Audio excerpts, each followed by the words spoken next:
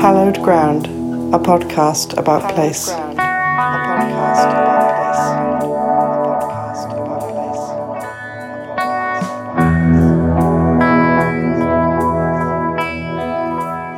Psychogeography of Sedgemoor. I grew up on the Somerset Levels, an area of artificially drained marshland in the heart of the county. As a boy, I would walk and cycle along the fields and back lanes of the patchwork of villages, and something of the Levels remains with me today. Although I did not know it at the time, the psychogeographical impact was immense. Somerset is so named because in the summertime, the people would come down from the higher ground to the marshier land below, which was now drier. Our family home was situated on Sedgemoor, a land full of history and mystery. It was where, in the tiny hamlet of Athelney, King Alfred the Great built a great fort as he rallied his troops to prepare for a fierce final battle against the heathen army. Furthermore, Sedgemoor was the site of the last battle fought on English soil, when the Duke of Monmouth, a pretender to the English crown, returned from exile on the continent and raised a peasant army to challenge the king. Today, the ghosts of the ill-prepared amateur army are said to roam the farmland where the battle raged over 300 years ago. But these are not the only ghosts of Sedgemoor. Many strange happenings and hauntings have been reported across the Levels. My favourite tale concerned the pursuit of an old lady, assumed a witch, by patrons of a local pub in the 1700s. In this episode of Hallowed Ground, we will explore this and more.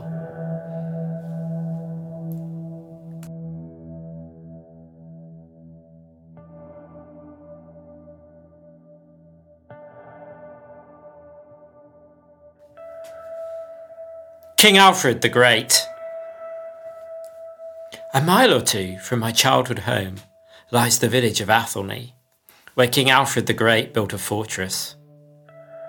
Sedgemoor was not yet drained at that time, so the village was an island surrounded by marshes. At this time, the Viking King Guthrum ruled which was then known as the Danelaw, which covered much of northern England, as well as parts of Mercia and Northumbria in the late 9th century. Guthrum coveted the Anglo-Saxon kingdom of Wessex, ruled by Alfred.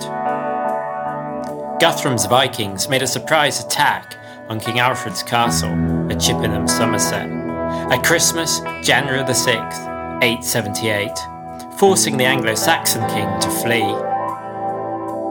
Alfred took his family, including eldest daughter, Athelney, to safety in nearby woods, before making his way to Athelney, at the time only accessible by boat.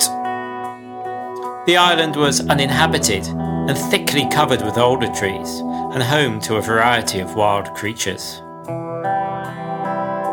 Archaeological digs and written chronicles indicate that during Alfred's use of the island, it was linked via a causeway to the nearby village of East Ling.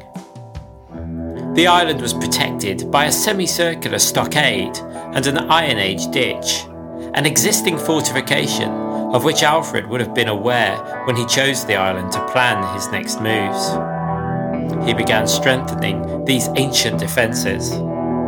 Archaeology revealed metalworking took place at Athelney too, as the king equipped his army for conflict against Guthrum and the Vikings.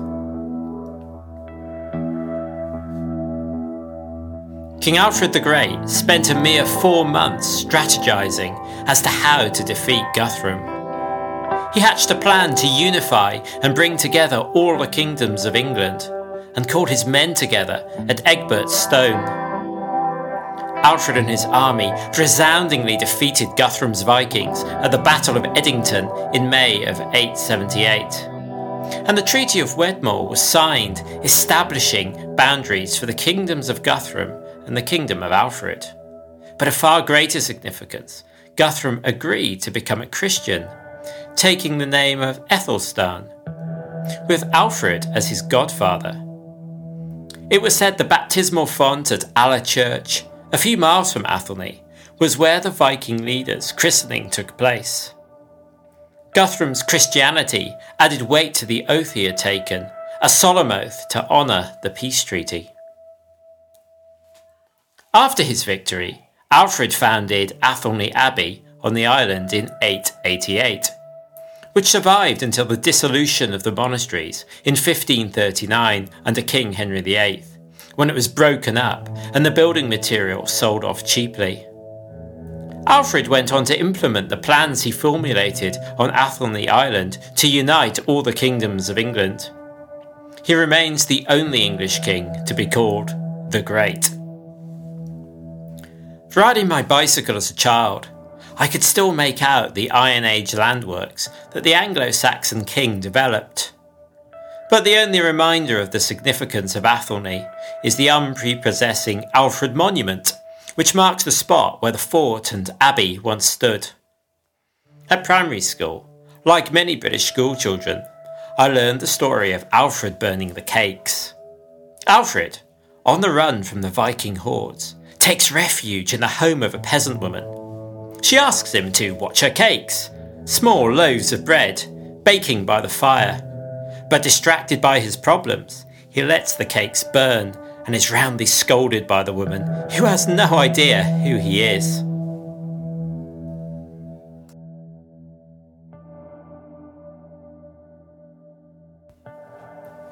In 1985, as a tiny boy, I took part in the 300-year anniversary events of the Battle of Sedgemoor. I was dressed in homemade 17th century attire. My mother fashioned me a little waistcoat out of corduroy and made me an authentically blousy shirt. My Cavalier-style hat was shot-bought, but my dad and I made a musket from a plank of wood, which I varnished all by myself.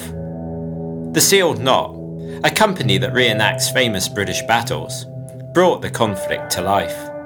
This captured my imagination, and I could no longer cycle the lanes around the village of Weston's without seeing the ghosts of the rebels and the royalists going hammer and tongs at one another in the farmers' fields.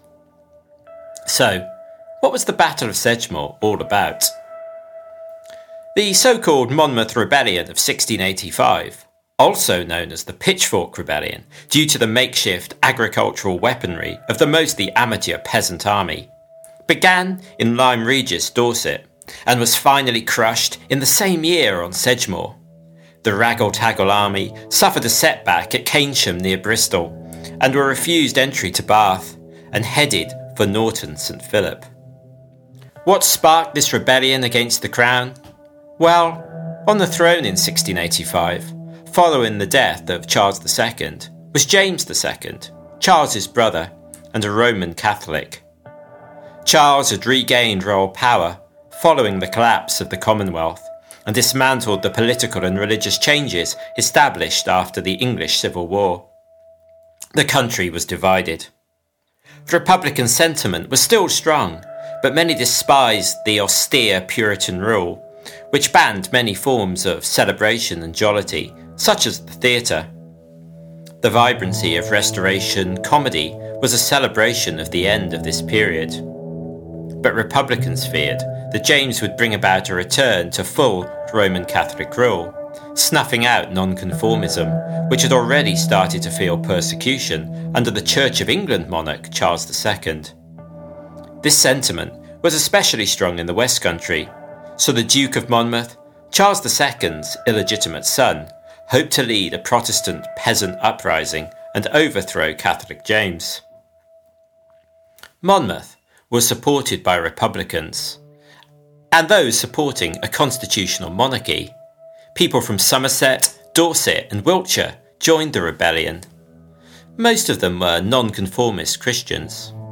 However, other rebels were disaffected due to a serious economic recession which had recently hit the southwest. Most were labourers, artisans or mill workers. At Norton St Philip, a skirmish with royalists had this pitchfork army falling back to Frome. Ultimately, they headed off to Wells and across the Somerset levels towards their last stand at Sedgemoor. This was now a serious battle that raged for several hours, but the amateur army of Monmouth was no match for the professional soldiers of the king. The Duke of Monmouth himself was found naked, hiding in a ditch by the king's men, and later executed. While many men were slaughtered that day, more died in the weeks that followed. A vicious repression followed the uprising, famously known as the Bloody Assizes, led by bloody Judge Jeffreys, a Welshman who was sadistic in showing no mercy to captured rebels. In Wells alone on a single day, 500 men were tried and almost all sentenced to death. 12 executions took place at Norton St Philip. Rebels from Frome, mostly lowly mill workers, were hung, drawn and quartered at Gore Hedge, near the top of Bath Street in that town. Luckier rebels were transported to the West Indies. Even the families of some schoolgirls at Taunton, who had created a banner to welcome Monmouth, had to pay a large ransom for their release. In the decades and centuries that followed the Battle of Sedgemoor, many people have experienced unsettling paranormal activity on the site. Farmers and local people had reported hearing the sound of galloping horses across the battlefield, or laboured breathing, perhaps of injured, dying rebels in the dark night. Still others have heard the sound of men solemnly intoning hymns as they faced their fate, and ghostly cries of, "Come on over!" as the rebels were tempted by the royal army over the ditches and rines. Even the Duke of Monmouth has been alleged to appear in the field on the anniversary of the battle, still trying to escape.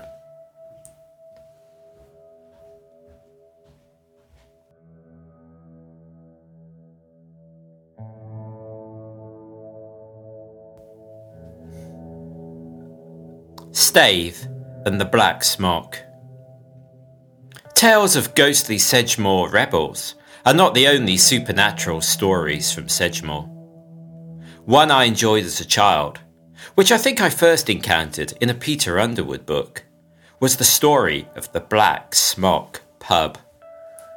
The Black Smock has now been converted into a private residence, but for many centuries was a public house which would serve rough cider sure to put hairs on your chest. The unusual name comes from an incident that occurred there sometime in the 17th century. Near to the pub was a tiny cottage occupied by an old lady. She kept herself to herself, tending her herb garden and animals, and rarely interacted with other inhabitants of the small hamlet of Stave on the Somerset levels. Her secrecy called locals to speculate as to who and what she was. Her herb garden was extensive, and she would dry her crops and place them in neatly organised rows of glass jars on rickety wooden shelves inside. Occasionally, a mother, scared for the health of a sick child, would knock on the thick oak door of her hovel and ask nervously for a remedy. Barely murmuring a word, the old lady would busy herself spooning quantities of dried herbs into little muslin bags, and with gestures and a few words indicate if the concoction should be delivered as a poultice, a tea, or a syrup. She never wanted payment for her amateur apothecary work, waving away hands offering coins. How effective her remedies were, I do not know, but it is said mothers witnessed near miraculous improvements in their sickly children. But the men of the village, who would congregate in the pub drinking gallons of rough scrumpy, were less convinced by the old woman. To them, after drunken nights of deliberation, with fists banged for emphasis onto rickety wooden tables, she was clearly an adept in the black arts, almost certainly a witch. Yet, when they sobered up, their attention turned to more mundane things, such as ploughing fields and harvesting crops. One evening, however, the men went further. Buoyed by a particularly potent pot of cider, the men decided they would find out about this witch. Flaming torches were lit, pitchforks and scythes were fetched and brandished high. The drunken posse advanced on the old woman's cottage and hammered hard on the old oak door. Come out, witch! Open this door or we'll smoke you out! The woman sat beside her unlit fireplace in the pitch black, unmoved. Witch! Witch! Witch! The old men outside chanted in an intoxicated chorus. The woman did not flinch. One of the men shrugged his shoulders elaborately and sighed, Come on, lads, let's head home. No, another piped up. We'll finish what we came here for. So they hammered harder on the old oak door, now using shoulders, now using the trunk of a felled tree. The old woman did not flinch.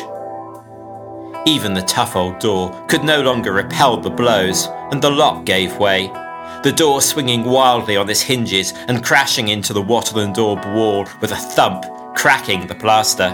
Get her! The men lunged forward, arms outstretched.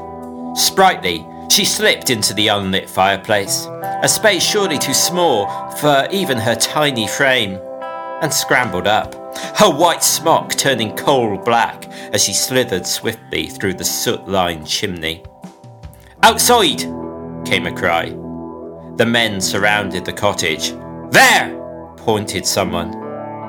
The old lady, backlit by the light of a silvery full moon, stood statuesque on a thatched roof and surveyed the mob with a calm resignation. A younger man began a scramble up the side of the house, the craggy walls providing places for fingers and toes. The woman watched his ascent blankly. Higher and higher he came, until his hand was within reach of grabbing her bony ankle and pulling her tumbling down. But the younger man froze, paralysed. He no longer felt his fingers and toes, and soon felt the sensation of falling backwards from the roof. Down, down, down he fell, until his head cracked sickeningly against a rock in the herb garden. No, son! Screamed an older man, his father, who rushed forward. It was no use, nothing could be done for him. Get her! Came a shout, the drunken mob now drunk on vengeance too. Rocks were thrown, a salvo of stone, some hitting their target. The woman bent her legs, assuming the posture of one about to dive. She's got to jump, boys! This she did. But as the men rushed forward to set about their prey, the woman shrunk, smaller and smaller. When she finally hit the ground, she was no longer a woman at all, but a hare. She darted through the legs of the men and out across the fields beyond, and was never seen again.